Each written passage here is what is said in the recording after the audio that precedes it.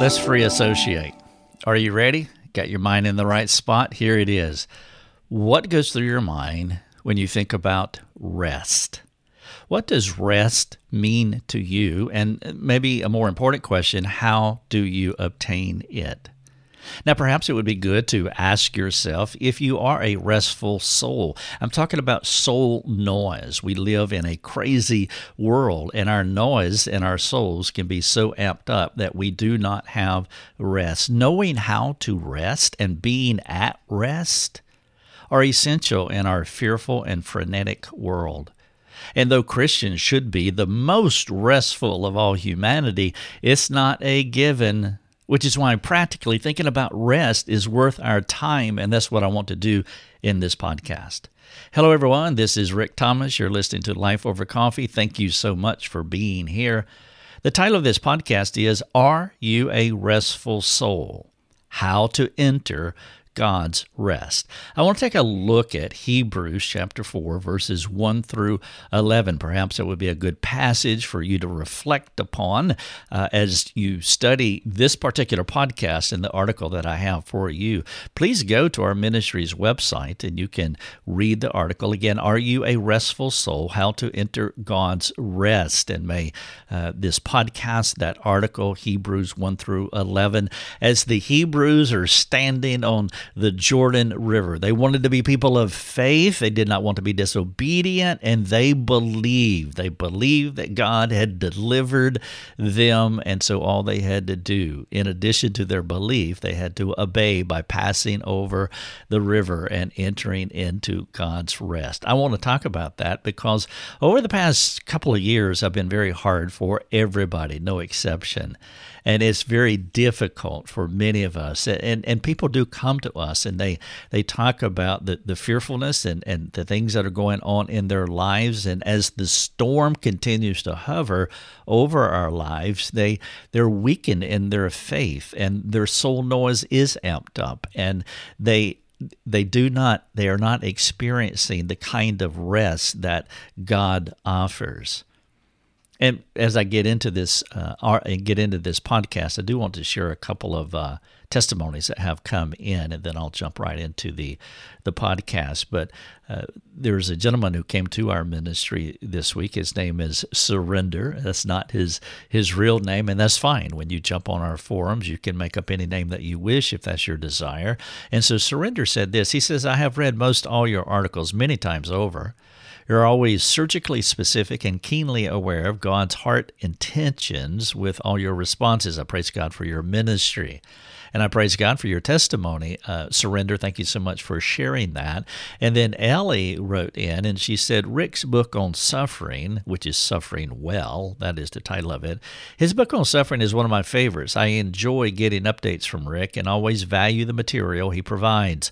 I recommend him often. I love your ministry. God bless you as you serve our Lord. Thank you so much, Ellie. It is me and it is our team. There are 10 of us at this point that are working together at different places around the United States, but forming one team. And I'm thankful that you and Surrender are benefiting from our ministry. And one of the reasons that I wanted to share those two testimonies is because I want our financial partners to hear that. I want them to know that God is impacting these two individuals because of their partnership with us financially. They underwrite this ministry, which allows us to give all of our resources away. And that is our goal, to wrap the world every day as we do, but we cannot do that without our financial partners. And so I wanted them to hear from Surrender, whoever this person is, and then also from Ellie as well, and know that God is doing a good work through this ministry. And I trust this podcast will be similar, so let me jump into it. Again, the title of it is, Are You a Restful Soul? How to Enter into God's Rest. Now, I want to begin by giving you a few illustrations of individuals who are not restful. And perhaps you can find yourself in one of these scenarios. But if you don't, I'm going to share 5 with you. But if you don't find yourself in one of these 5 scenarios, then would you just take the time to consider a few of the factors that may infringe upon your mind and also your calendar that keep you from the prize of being at rest, even in the storms of life? And that's the juxtaposition that I want to work through in this entire podcast. I am not going to dissociate rest from the storms of life. Actually, I'm going to conflate them, because that in reality is how life is. We can never separate, dichotomize rest from storms, because life is not that amenable to our desires. There is a more permanent, eternal rest that is coming, but we will not enjoy the fullest expression of that rest until we get there. But that rest has come back. It has come back in part to present day through the gospel. And so it is possible to enjoy rest even while in the storm. Now, if that's not the case with you, then this is the podcast for you. Here are 5 scenarios just to get us started. A husband comes home from a long day at work and crashes in front of the television. A wife hustles from the car line at the school where she just dropped off her kids to rendezvous with a friend at Starbucks. A friend is struggling through life. She finds rest through medication. The disappointments are steady. A teen spends a couple of hours surfing the net, a routine that helps him escape his world's madness. And then finally, number 5, a family leaves for their planned vacation. A week later, they collectively crash and crave another week to recover. These attempts to find rest have in common how the different strategies, all of these different strategies, are cultural, not biblical. The average worker lives for the weekend as though the primary purpose of the weekend is a time of rest. Most people perceive rest as a behavioral escape from life rather than a permanent condition of the soul. If you do not make that distinction, then you will have trouble thinking about and pursuing rest, because you will see it more as a behavioral time of relaxation. I'm not kicking that to the curb. It's important to pull away and sleep, take a power nap. But ultimately, the running theme, the tone, the vibe that has to run underneath our lives, throughout our lives, is a condition of the soul. Wrong thinking about rest is what makes it so elusive. If we don't know what it is, we will not find it. Rest is not the purpose of weekends primarily. Our culture concocted weekends to get away from work, not as a cure for the rest problem. And that's why you see people dragging in on Monday morning, because they did whatever their thing is to do to rest, to get away from work. They dichotomize rest and work. That's not how it works if you really want to find true rest. When the Bible talks about rest, it never speaks about weekends, vacations, evenings out, catching a movie, or any other commonly perceived idea that is supposed to refresh us. Now, I'm not throwing all of these out with the bathwater. Enjoy your weekends, your vacations, your evenings out. Catch a movie if you wish, or whatever commonly perceived idea that you have. But know this. Seeking escapes from stress is different from entering into rest. Now, let me press the point further. Weekend retreats, Bible conferences, youth camps do not necessarily give us the Bible's version of rest. Biblical rest is not a punctiliar action, a moment in time, in the timeline of life. Biblical rest is a gift the Lord gives you regardless of the relationship or the context. In Mark 4:38, interesting verse that you're familiar with, it goes like this: He was in the stern, the he here is Christ, asleep on the cushion. And they woke him and said, Teacher, do you not care that we are perishing? The context of our lives is a storm, and you are resting. They tried to dichotomize that. Jesus did not. There were several men on a boat in a storm. One of them was sleeping. The rest of the people were frantic, fearful, and faithless. One of them knew the secret to rest in the storm. The others anticipated a time of rest after they escaped the storm. Are any of us like those disciples? Our storm is possibly a job, a marriage, a family, a church life, peer pressure, economic struggles, persecution of various kinds, as well as other disappointing events and troubling people in our lives. We're not in boats, but we are in storms. And sleeping in storms, as Jesus did, is as foreign to some people as Jesus dying on a cross to save us. Is your native thought, like the disciples, to escape your troubles so that you can be at rest? The temptation to believe rest will come after the storm passes is common, but soul noise and recovery from soul noise do not happen that way. In Ecclesiastes 1:8, Solomon talked about the trouble of life and how it really continues throughout our life.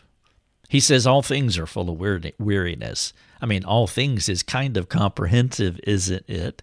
He says all things are full of weariness in Ecclesiastes 1:8. A man cannot utter it.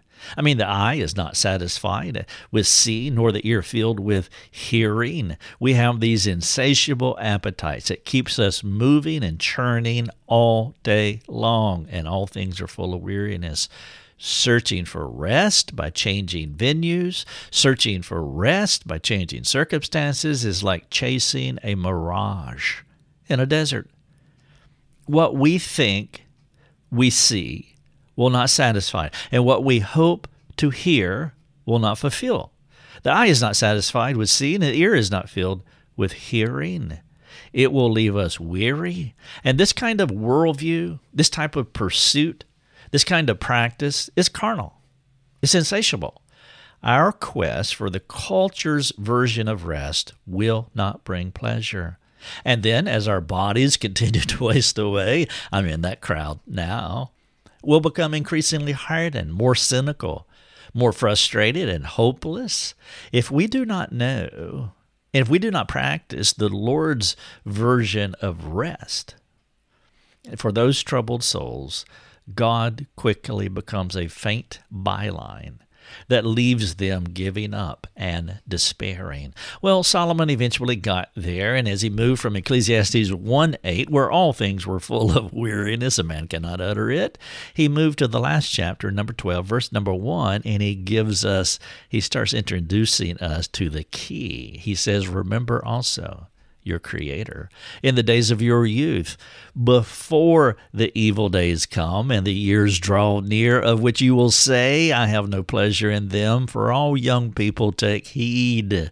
This is preventative. This is preemptive. Remember your Creator in the days of your youth. If you situate yourself in some of the things that I'm teaching in this podcast, you will set up your life trajectory in such a wonderful way. And so in Hebrews 4, we're standing on the banks of the Jordan River, and we're about ready to enter into rest. But we know that entering into rest for them they were not going to be vacationing in Jerusalem for the rest of their existence. No, they were going to be fighting. And so it says in Hebrews 4:11, let us therefore strive to enter that rest. Do you see the juxtaposition? Isn't it ironic that there's juxtaposition of work and rest? Let us therefore work to enter rest. Those two things are conflated. Rest is a provision from the Lord, not something found in the world, rather. God is the author and dispenser of rest. And thankfully, He planned for His children to enter into His rest. God's priority for our rest is a serious matter that requires our utmost attention, because the devil broke the shalom of our souls, broke the shalom that our souls crave in Genesis 3:7. And that's why there are temptations to find peace, shalom, rest, satisfaction through man-centered methods. But it won't happen that way.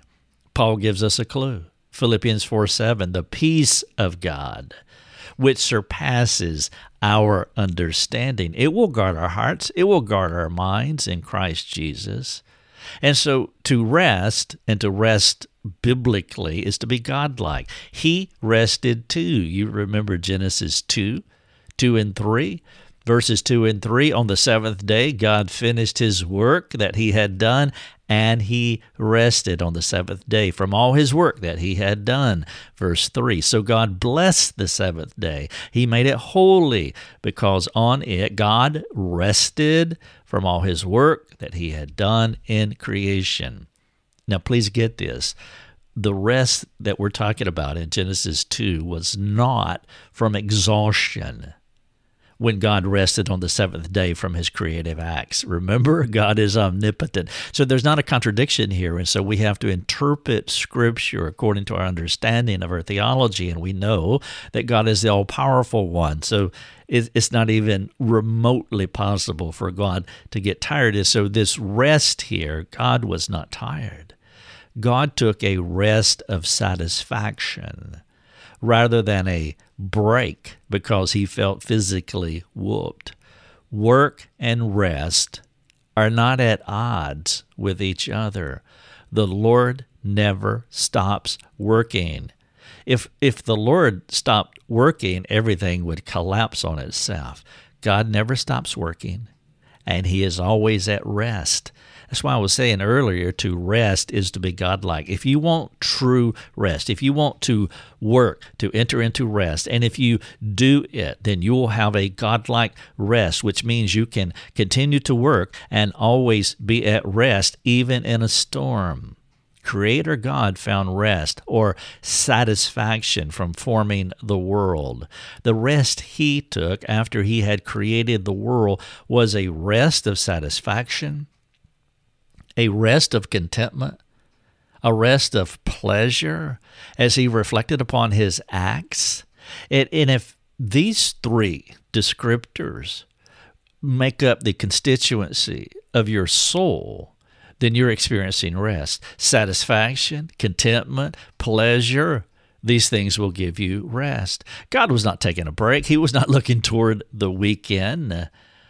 Let's go back to Hebrews 4. And perhaps it would be good to open the Bible at some point as you think about this. Work through this podcast, read the article, the embedded links, read Hebrews 4, 1 through 11. The writer said, let us therefore strive to enter that rest. When the world thinks about rest, their thoughts almost always go toward self-centered, individualized relaxation, the pursuit of personal enjoyment. This kind of rest has a separation from community component to it. Now, please understand, there can be some benefit from taking breaks from people, and I get that. I want that from time to time. I think all biblical counselors want to get away from people from time to time.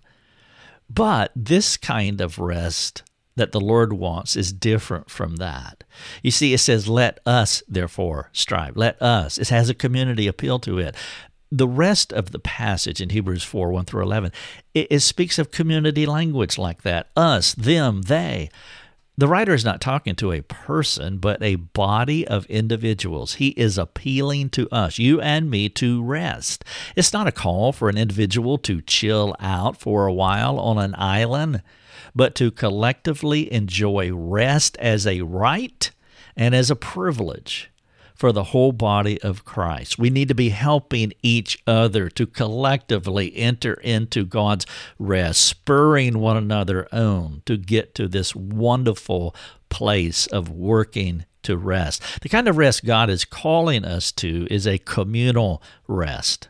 The Lord wants all of his children to enjoy his rest. We are the body of Christ, and we all should be working hard to find this rest. You want to encourage your friends this way, your spouse, your children, your parents, extended family, those who name the name of Christ, your local church. You want to encourage them that you all work together to find this kind of rest. How beautiful. And though we will benefit from the fullness of this rest in heaven, as I was saying earlier, earlier, we can enter into this rest today. God's forever future and perfect rest-filled world has come back into our present day through the person and work of Christ, the gospel. Where shalom was broken in Genesis 3, 6, and 7, God has given us the gospel to where we can enter into rest today, not fully realized as it will be in our eschatological future. It's not entirely here, but it is indeed here. We can enjoy the eternal reality of rest right now. The community of God can partake in His eternal, unshakable rest while we wait for the total enjoyment of it in the future. And so going back to those men on the boat, they said to Jesus, or Jesus said to them rather, "Why are you so afraid? Have you still no faith?" You see, those who don't have rest have a faith-believing problem.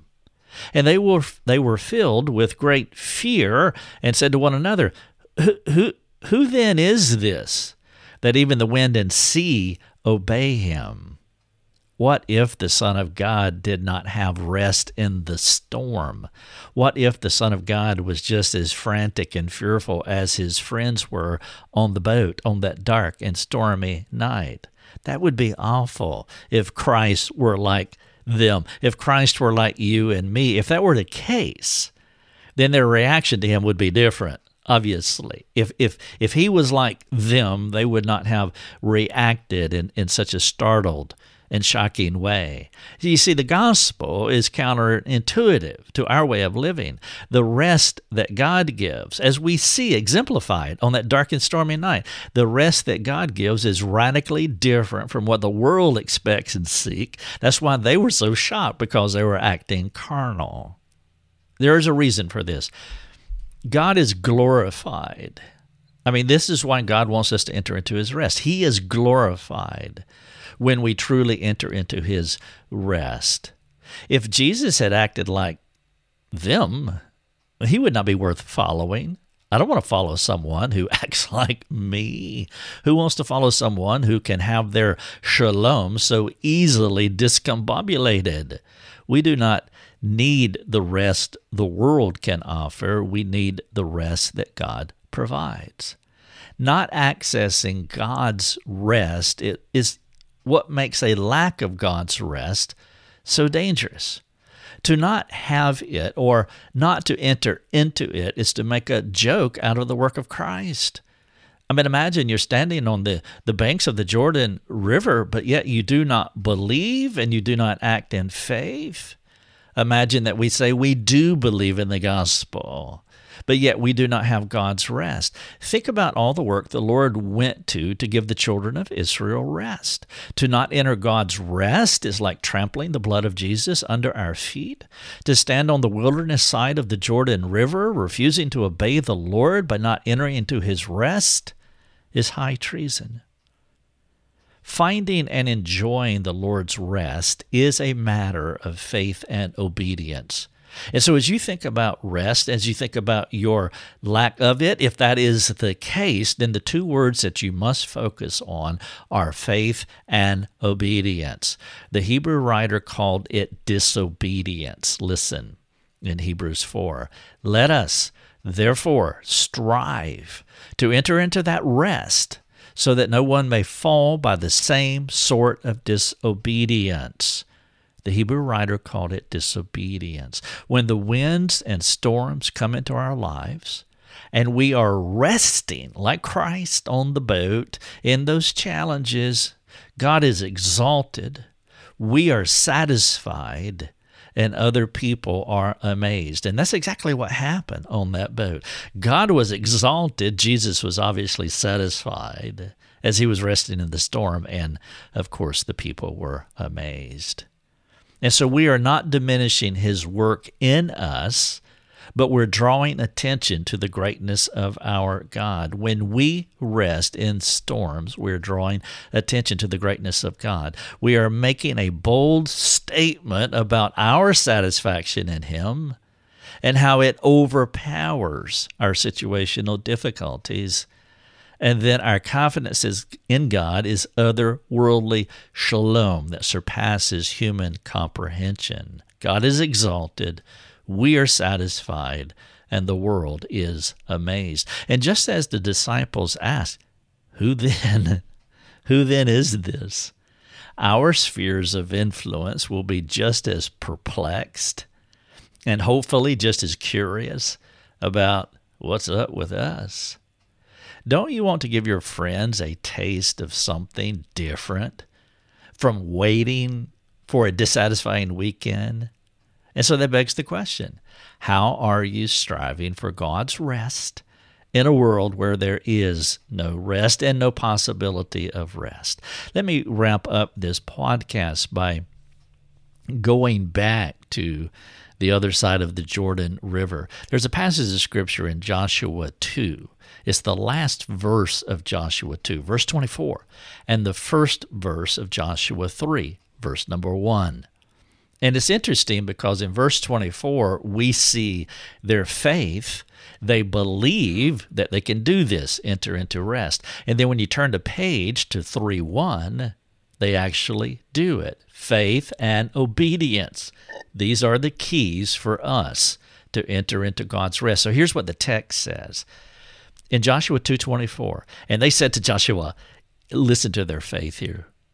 Truly, the Lord has given us all the land into our hands, and also all the inhabitants of the land melt away because of us. Do you hear their faith?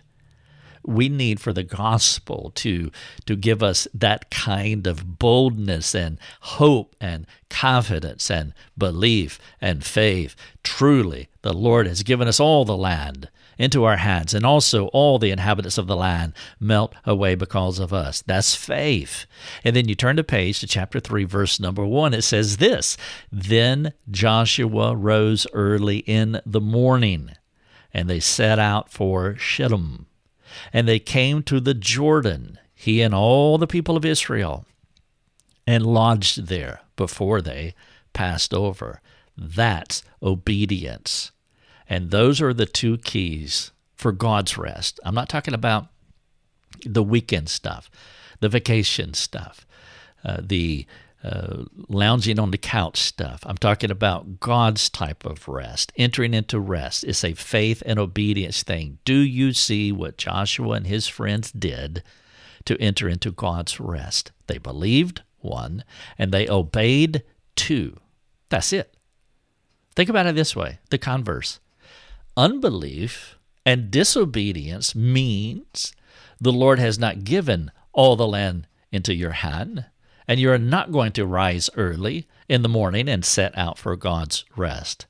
And so if you have soul noise, if you are not experiencing rest, even in the conflict, whether it's the dark and stormy night in a boat, or you're standing on the side of on the Jordan River about to enter into conflict, unbelief and disobedience will not give you the rest. You see, James kind of hinted at this in James 2:17. He says, so also faith by itself, if it does not have works, is dead. And so faith causes works, and then works points back and affirms faith. You enter into rest by obedience and belief. Obedience is about radical, believing dependence on God, which is what it takes to join the rest in the here and now. A couple of questions, one about faith, the other about obedience. Number 1, do you believe you're more than a conqueror because of him who died for you? It's a very practical question. You're standing on the banks of the Jordan River. Do you believe? Do you have faith? Number 2, will you take the step? Will you enter into his rest as an act of obedience as you base your faith on the gospel?